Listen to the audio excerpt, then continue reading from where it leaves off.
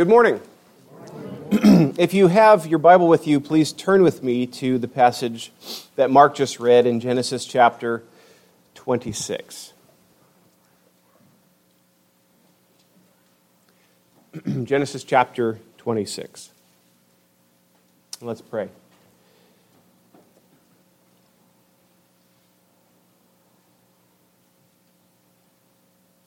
Father, there's so many voices in this world calling for our attention. Some very passionately seeking to sway us. Lord, through technology, person to person, coworkers, family, friends, so much of this world thinks they have answers. They don't. Father, your word has the answers. This precious, blood-bought, preserved gift in our hands this morning, Father, is who we look to. We look to you via your word for direction, for guidance, for truth. And I pray, Father, for PCBC. I pray for my own soul. We would cling tightly to the Word. That it would not simply be a book that we open Sunday morning, God, but a book that we are consistently in, recognizing that which is true about you, that which is true about us, and that which is true about this fallen world, Lord God, and just how to react and respond to it. And so I thank you, Father, for the ministry of preaching. I thank you that you would so unbelievably graciously let me do this. I love doing this. Father, I love this church body that loves the Word. So, Father, please, boost our affection for the truth. Boost our commitment to walk in obedience to that which we see as truth from your word. And help us, Lord, progressively as there's things inside of us, sinful desires that want to buck the system and fight against what we know to be true. And I pray, dear God, those chains would get broken over and over again. We have been set free to righteousness, and the bondage of death and sin no longer has that hold. So bless this time, Father, in your word. In Jesus' name, amen. One of the greatest struggles any of us will face, and all of us will face at some point in our life as Christians, is to humbly submit to the will of God.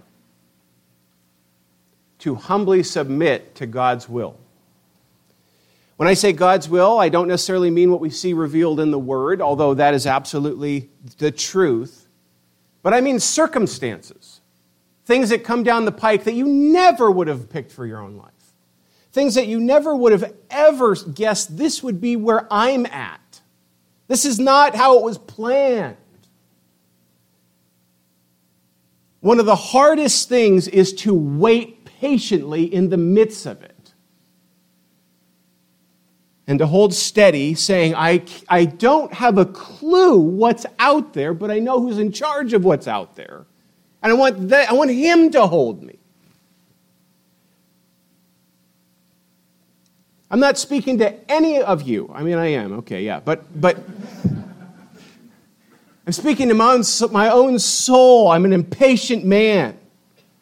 Even when I may even give the picture of patience, I'm sitting there going, I'm patiently waiting for this person to get out of my way.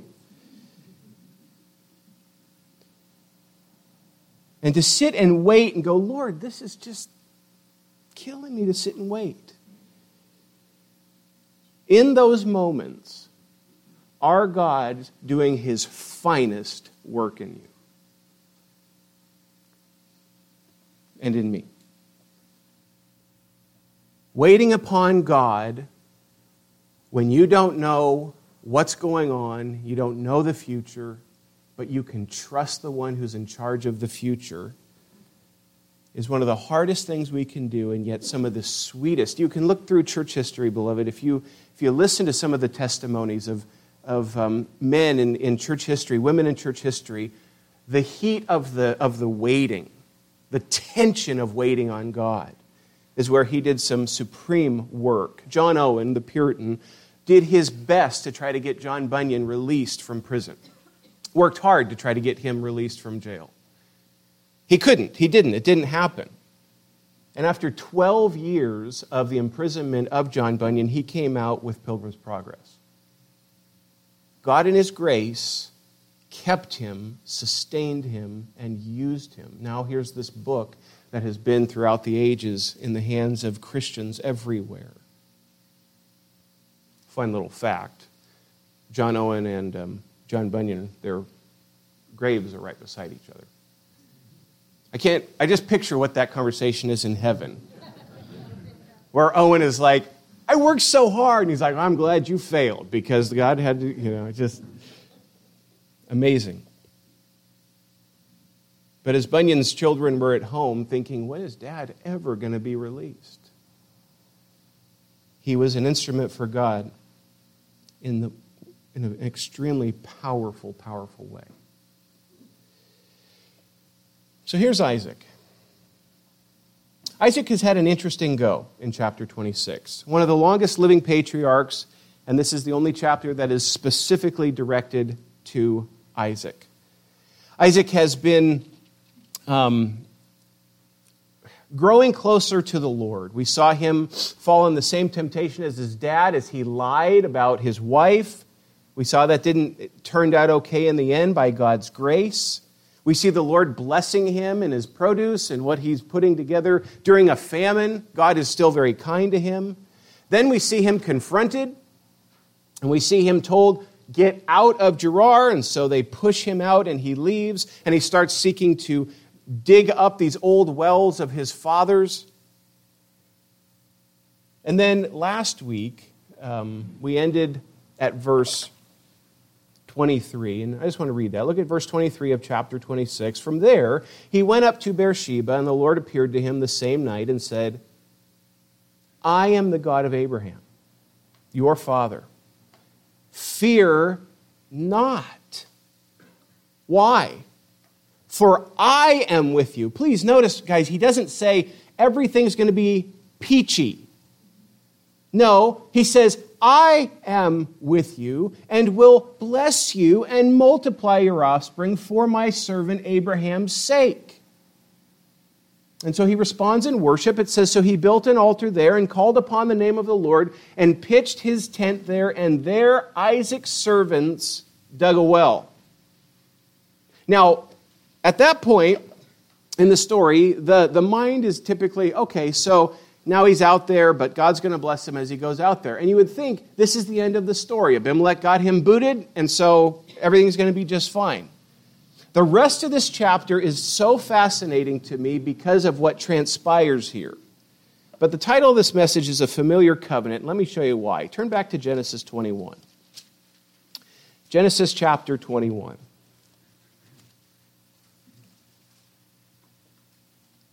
And if you look at verse 22, some folks try to argue that the Abimelech in this text is the same as the Abimelech with Isaac. I'm not sure. I doubt it. This is more of a title than a name. But regardless, at that time, Abimelech and Phicol, the commander of his army, said to Abraham, you know what would be fun? Every now and again, I read a name in front of you, and I'd like to hear every last one of you pronounce that name at some point today. Mark said Fickle, Pahickle. What is it? I don't know. But regardless, here we are.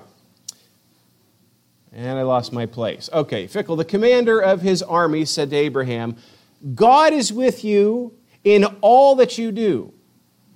Now therefore, swear to me here by God that you will not deal falsely with me or with my descendants or with my posterity. But as I have dealt kindly with you, so you will deal with me and with the land where you have sojourned. And Abraham said, I will swear. When Abraham reproved Abimelech about a well of water that Abimelech's servants had seized, Abimelech said, I do not know who has done this thing. You did not tell me, and I have not heard of it until today.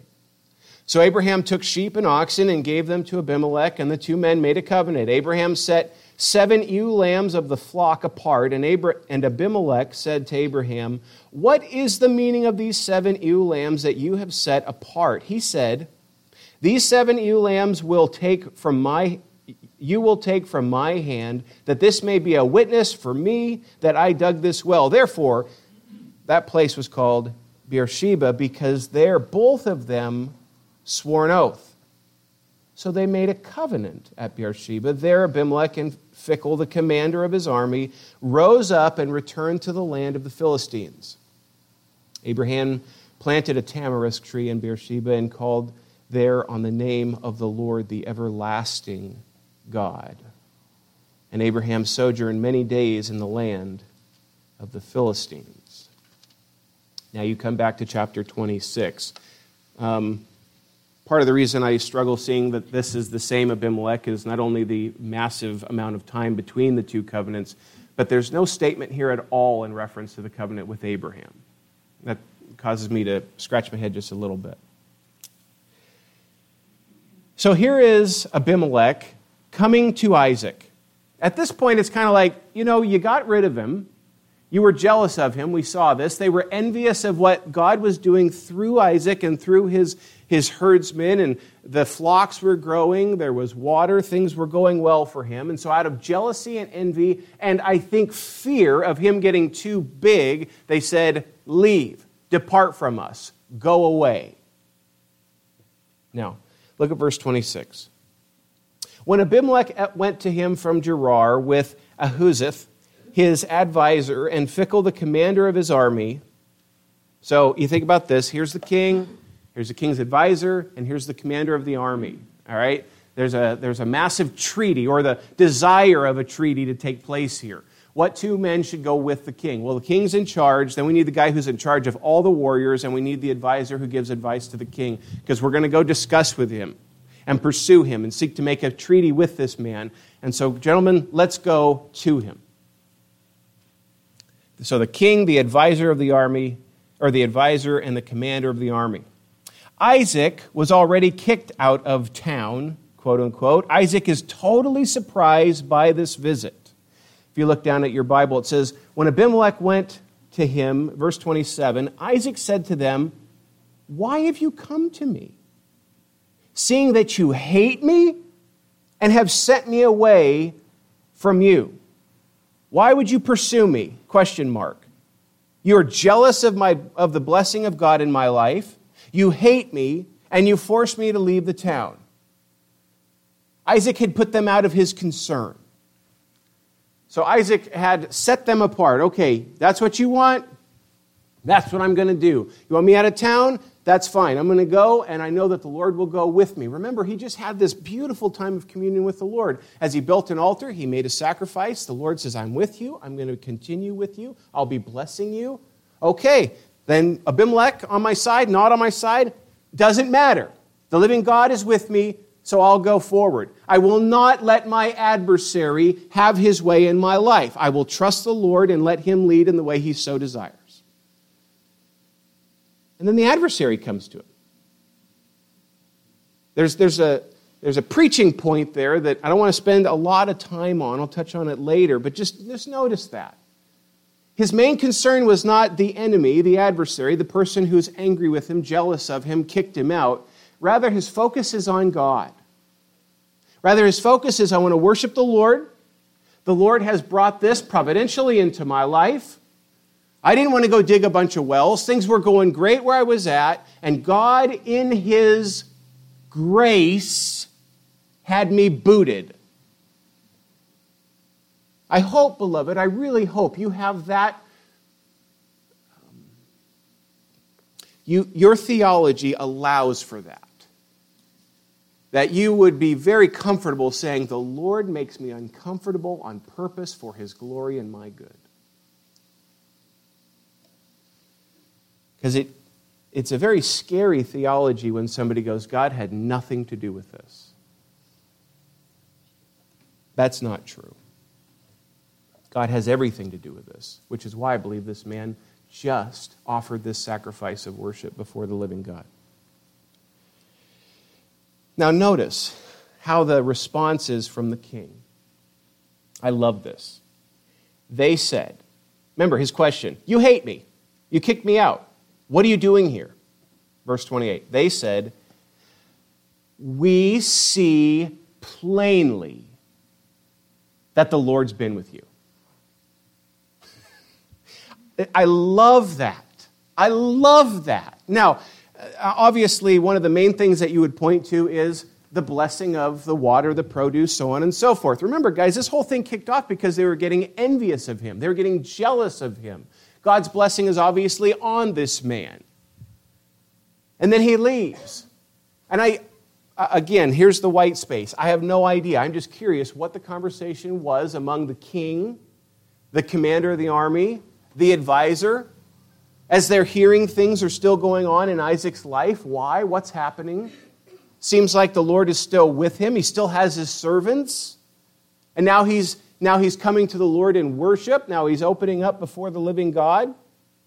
And as you think about this, it's pretty plain, pretty simple in the text that they're scared. That's my best guess, is there's a fear here. The reason I say there's a fear is because the pursuit of Isaac is we want peace. We want peace. Look down at verse 28 again. It says, they said, we see plainly that the Lord has been with you.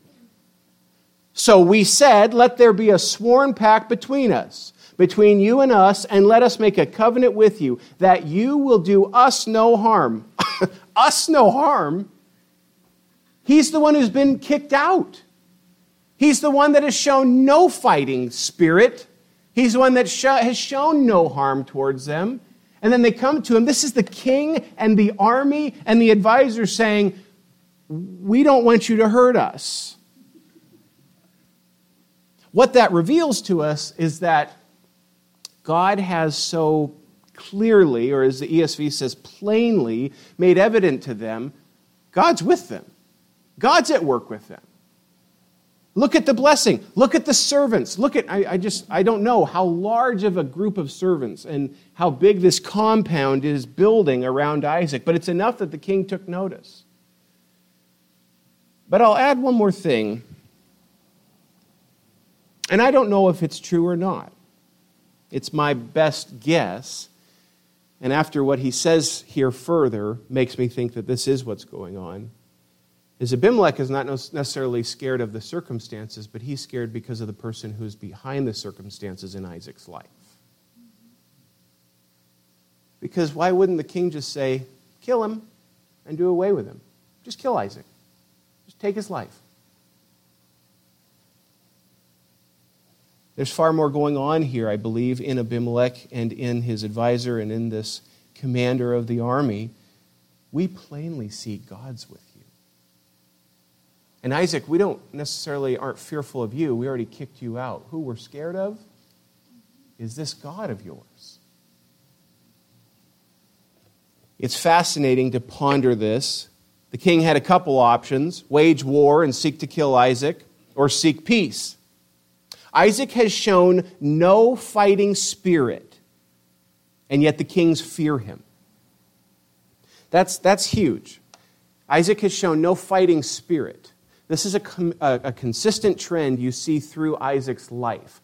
As I was studying this was one commentator pointed this out, and I thought it was a great point. If you look through the life of Isaac, you see a fairly consistent submissive spirit in Isaac. Did you notice there's no fight with Abraham when Abraham's about to sacrifice him? And all through his life, there is this meekness, this submissiveness in Isaac. I don't think because he was a wimp. I think there's something about his character And as we see him mature and grow, it has more to do with God's protection, God's care, God's provision. Think about this, you guys. He's right there with his own father. And he says, Dad, where's the sacrifice? Where's the lamb? And Dad says, the Lord will provide. He'll provide himself a sacrificial animal. I can't help but think of the impact on that young man and for the rest of his life to see his dad say, I'm going to walk in obedience, though it goes against everything in me, knowing that God is in sovereign control of this and he's behind it. There's some precious people in my life personally that I've seen just endure things I can't go to mentally. It's too hard to imagine what they've gone through. And to see them come through the other side and say, oh, the Lord was so faithful in that. Oh, God cared for us in that. He took good care of us. So if that impacts me in that way, if that boosts my faith in that way, then, beloved, how could it not affect Isaac his whole life? To see the faithfulness of his father, to know the God of his father, and now it's his turn to step up to the plate in his own faithfulness. And so to see a submissive, quiet, meek spirit in Isaac through most of his life is not that far-fetched. Really quick, if you would, 2 Corinthians chapter 4, if you would. Just a little New Testament concept that I want to point to in this point in the sermon. 2 Corinthians chapter 4. It's a point that is fairly easily made. I'm sure mentally you've already gone there in this sermon, but I'm really good at pointing out the obvious. So let me do that. 2 Corinthians chapter 4, verse 7. The Apostle Paul says, but we have this treasure in jars of clay, referring to himself, referring to human beings, referring to the church, referring to Christians. We have this treasure, the glory of the gospel, in jars of clay pots. Clay pots at that time were used for, they could be used for all kinds of stuff, hauling garbage, or they could be used, some people would put their money in there, or their jewels, or whatever, their valuables. It was like, I've heard somebody refer to it as New Testament Tupperware. And he says, we're clay pots. And you go, why? What are you doing here, Paul? What are you driving at? We have this magnificent treasure in the clay pot on purpose. And here's the purpose: to show that the surpassing power belongs to God and not to us. This is for the purpose of showing God's power in our weakness. So think about this. The commander of an army, the king, and the chief advisor of the king come up to little old Isaac and say, we see God's with you. Why? Because Isaac is Superman? No, because the blessing of God, the power of God is so abundantly evident in this man. Beloved, the world does not come to us because we have great talents. This is the lie. This is such a great lie throughout the history of the church, that if we can get really talented, pretty, handsome, good-looking people, and we put them in front of this world, and we tell them to tell people they're Christians, then they'll want to be Christians. I come to my Bible. I will see it. What I see in the Bible is weakness is the way. God's power shines through weakness. Not us bragging about our gifts and our talents. And so when we take somebody who's famous in the eyes of the world and set him in front of a pulpit and say, look, he's a Christian. Don't you want to be a Christian? Because this famous person's a Christian. We're taking the world's method and trying to get God's results. It's not going to work. The Scripture, with great clarity, says God's power bursts through our weakness. Because you got to ask the question, why on earth is a king and a commander of an army scared of Isaac? They're not. They're scared of his God. They've recognized the power of God in the clay pot. Back to chapter 26. The good hand of God is on Isaac. And now we're going to see a peace covenant made. A covenant where oaths will be sworn for the purpose of peace. Look at verse 28. I want to read this whole thing together. They said, "We see plainly that the Lord has been with you.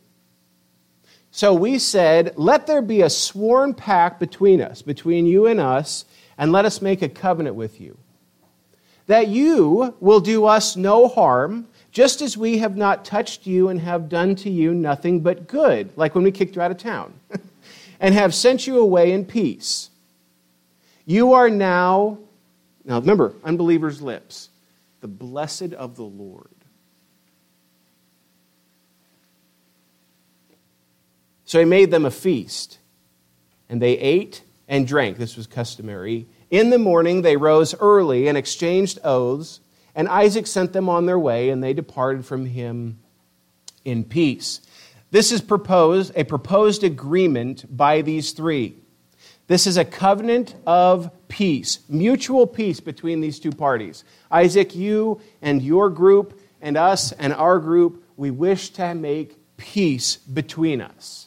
Please notice this, you guys. It's just such an important part. Isaac was told to leave. Isaac left. He received God's providential set of circumstances.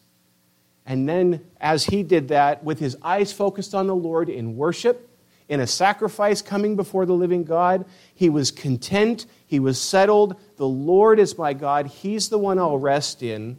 As his eyes was on the Lord was over here at work in the life of the commander of the army, the king, and the chief advisor, and they pursue him.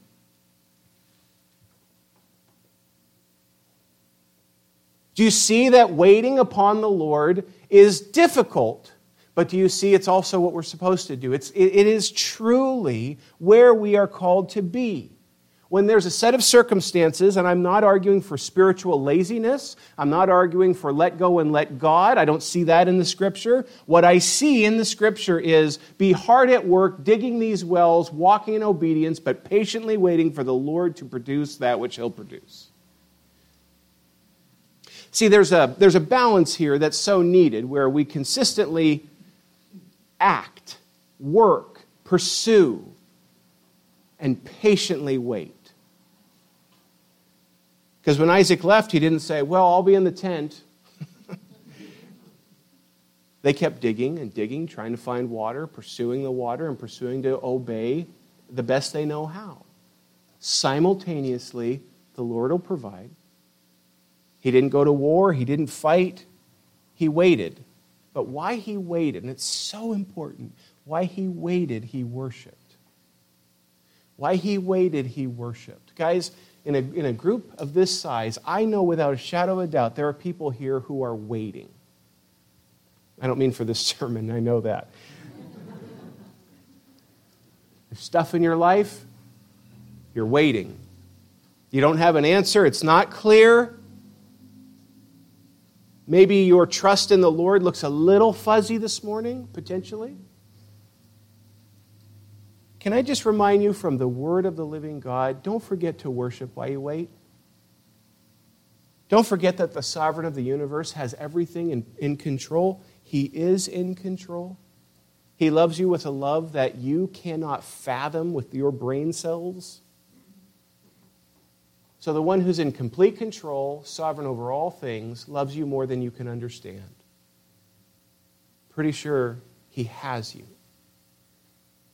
I'm not saying, therefore, we don't wrestle with anxiety. I'm just saying, let us not forget to worship while we wait upon the Lord, as we saw what Isaac has done here. Please notice Romans chapter 12, 18. You don't have to turn there. I mean, you can if you want, but that passage that simply says, seek to live at peace with all men as much as it is up to you. There's a peace-seeking mentality in Isaac here. Because let's think about this, right? They give him the boot. He's kicked out of town. Now he's on the outskirts. He's digging, working hard, sweat of his brow, trying to discover where the water is. And then the king has the gall to come to him with the commander of the army and the chief advisor and say, we'd like to be in a peace covenant with you so you don't do us any harm. Do you see a window for bitterness there? I sure do. Right there, Isaac goes, not in your life. We're doing just fine, thank you very much. The living God's on my side. We'll see how this turns out for you. You know what he does? He starts cooking. He makes a feast for them. Again, customary what they're doing here in reference to this bond of the covenant is they're going to feast together. So they have a large meal, they eat, they drink, and early that next morning they come together and they swear their oath to one another. Isaac is seeking to live at peace with all men as much as it is up to him. Spite doesn't come into the discussion here.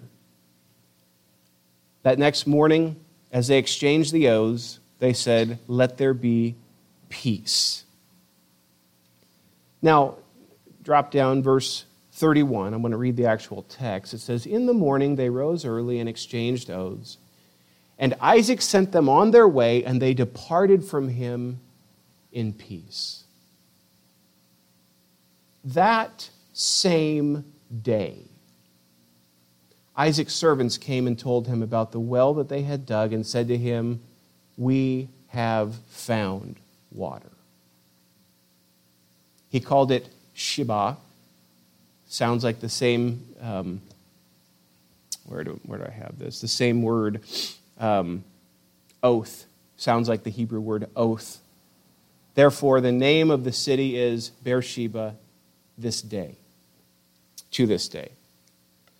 I cannot help but see the sweet providential hand of God woven through this whole storyline. Things get difficult, he responds. And he responds wrongly. Don't please, guys, I'm not trying to paint Isaac as like Captain Perfect here.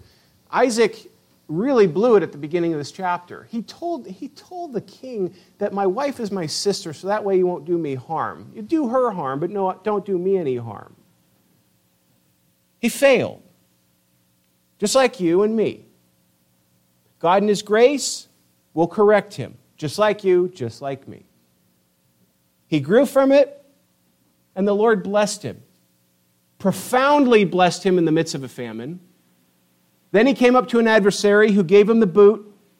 He leaves, meets up with the Lord at a familiar location, has a sweet time of communion and fellowship and worship, decides to trust the Lord rather than trusting his own eyes and the circumstances he's looking at. And then God in his grace brings this king to him, and they make a covenant of peace. And then right after that, they go, "We struck water." God in his grace has allowed this to happen, and he has protected you, Isaac. So let me ask you, Isaac, are you growing in your trust? Have you seen the good hand of God in your life? Let's go back to where you were a young man and your father was going to take you and sacrifice you before the living God. And the Lord stopped that to show his power, to show his might, to test your father. Let's look at all these years, Isaac, as a wife was provided for you, as you fill in the blank, all these different things God has done with you. And so I want to show you just kind of 3 touchstones in the chapter and then draw to a conclusion.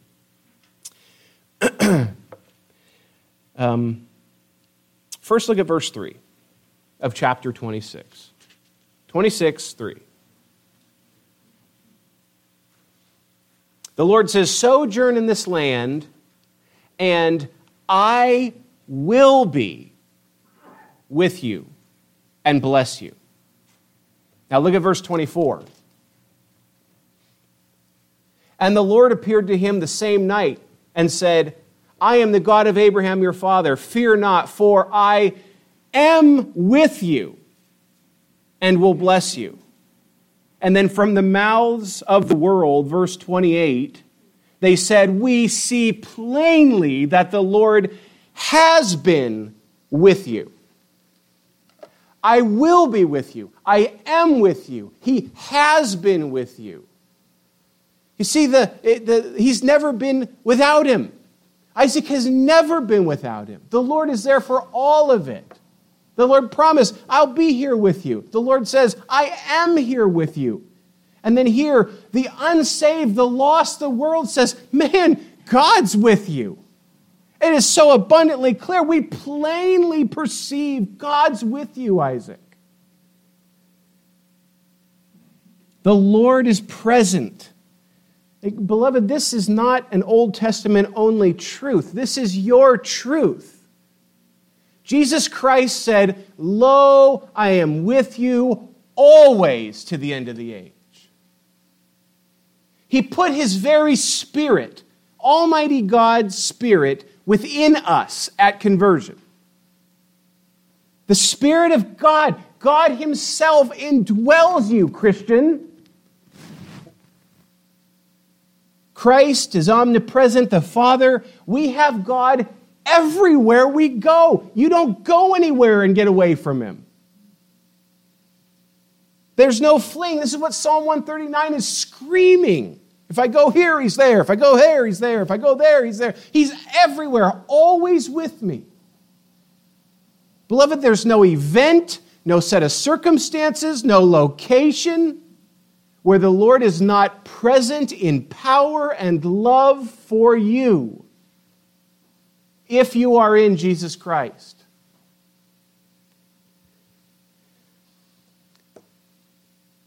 In the days that are just fun, lighthearted, having a good time with friends, the living God's present. And in the darkest day where you just cannot believe this would come into your life, the sovereign God is just as powerfully present as he ever has been. He will be with you. He is with you. And I just encourage you guys, look behind you. He has been with you. I love hearing people's testimonies because I love hearing what they share that brought them into that moment. That's a powerful thing to hear when they say, I found out my whole family was praying for me. Or I found out there was 4 coworkers that had shared Christ with me. I didn't even hear what they said, but later on I remember that they were sharing Christ. They were sharing the gospel. God has been here. God's been at work here. So I find it magnificent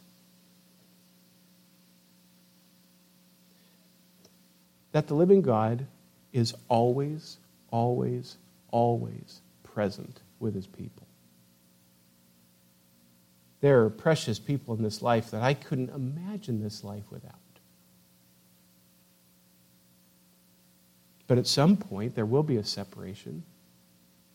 And to think that my God is never going anywhere, I will always be with him, always, always with him. I pray, beloved, that's a truth you don't let pass too quickly. You know, we use the word omnipresent, and it kind of comes and it goes and moves kind of quick, and that's a big word, whatnot. No, just wrap your arms around that truth today. I want to charge you. I want to encourage you. Wrap your arms around that truth. God is always present. He is with you in everything you do. He knows everything you think. He sees everything. I know it's scary. He sees everything you do. And he has the deepest, most glorious love for you. And is working all things together for good for you if you are his. Talk about armor for bad news. Armor for dark nights, dark days. Second thing, there's a great need for balance. I see this in the text, and I've been thinking on these lines anyway, so let me just share this with you. My pastor, when he was getting close to retirement, I forget if it was in a sermon or if it was just he and I visiting, but he said, the older I get, the more I recognize the need for balance.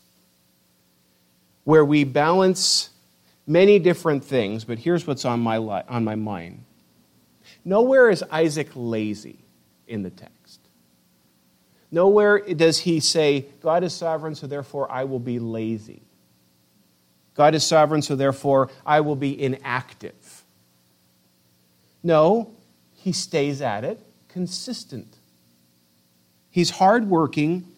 He has hard work and action in obedience, coupled with a calm, humble, submissive spirit to God's will.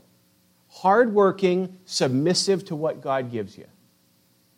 Beloved, those two are friends. These are not opposed to one another. These are good friends for us to work hard. And you can apply it wherever you may apply it this morning. In reference to evangelism, I trust God to do the sovereign work of bringing somebody from death to life. But you best get out there and tell the gospel to all the people you can. They are friends. I believe the Spirit of God is the one who matures me in Christ. I believe He's the one that helps me grow. But if I never open up my Bible, if I never pray, if I don't want to be around the body of Christ, how on earth do I think I'm going to mature? You best get to work on your holiness. And then thank God when you mature in your holiness. Hard work and trust in the Lord and dependency on Him to accomplish the task. The Lord is present and active. And I just charge you to find this balance where we are active, hardworking pursuers with absolute recognition of our dependency on the Lord to do the work.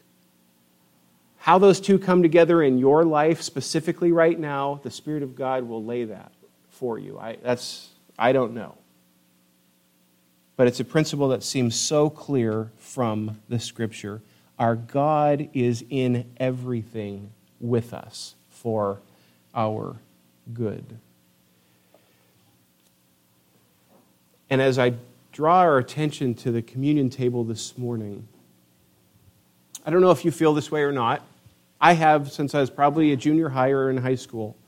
Communion Sunday has a particular sense to it, and I don't mean something very supernatural. I just mean there's something very particular about the body of Christ coming together around the communion table. There's nothing special or magical about what's in these containers here. There is symbols of the broken body, the body of the Lord Jesus, and His spilt out blood that represents the new covenant in Jesus Christ. Our elders come up as leadership of this local church. We pass it out to you, and then we take it together in unity as a church body, in remembrance of the sacrifice of the Lord Jesus Christ. What makes it particularly sweet, beloved, is that all of us, I pray and hope, are in agreement. We do this in remembrance of the Lord Jesus for the purpose of drawing nearer to the Lord. And I can't help but think of this message this morning and thinking absolutely none of this is even remotely possible apart from a sacrifice. There had to be a sacrifice for you and I to partake in everything I've been speaking to you about this morning in reference to our closeness to the Lord. If all things work together for good for those who love God and are called according to His purpose, and what does that mean for those that are outside of Christ? If we don't have the spilt blood of the Savior, you are hopeless. You are the most hopeless group of people in the world. That's what he's saying in reference to the resurrection in chapter 15, that we are above all people to be the most pitied. If we have no Christ, we have no hope. If you are here this morning and you know in your heart right now, crystal clear, I'm not a Christian. I don't believe that. Even if you've sat in this building for years, heard the preaching of the word for years, and you have developed such a capability of faking it, I plead with God He'd have mercy. You'd recognize it. God in His grace would let you see yourself rightly. And you'd see your need for a Savior, for a rescuer, for a Redeemer. And you'd confess Christ today. Lay your life at His feet. It's not about you doing stuff to make God happy. It's about the Son pleasing the Father in our stead. That, my precious church family, is what we come to celebrate. So let me pray. Father, I ask of you to stir up our affection for Jesus Christ. Lord, that the loves that we may have for things of this world truly would just be a little dimmer grow a little more distant, become a little more boring. And our Jesus, our Savior, Lord, you, Father, you, God, we would have you, we would hold you as more precious today.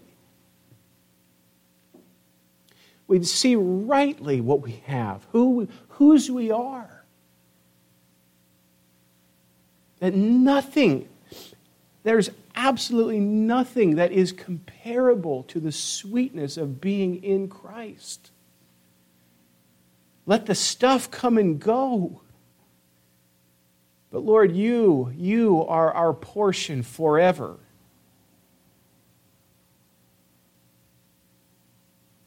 So I pray as that man found that treasure in the field, he sold all that he had with joy to buy that field, to have that treasure. Father God, I beg of you, help me to see you as treasure more than ever.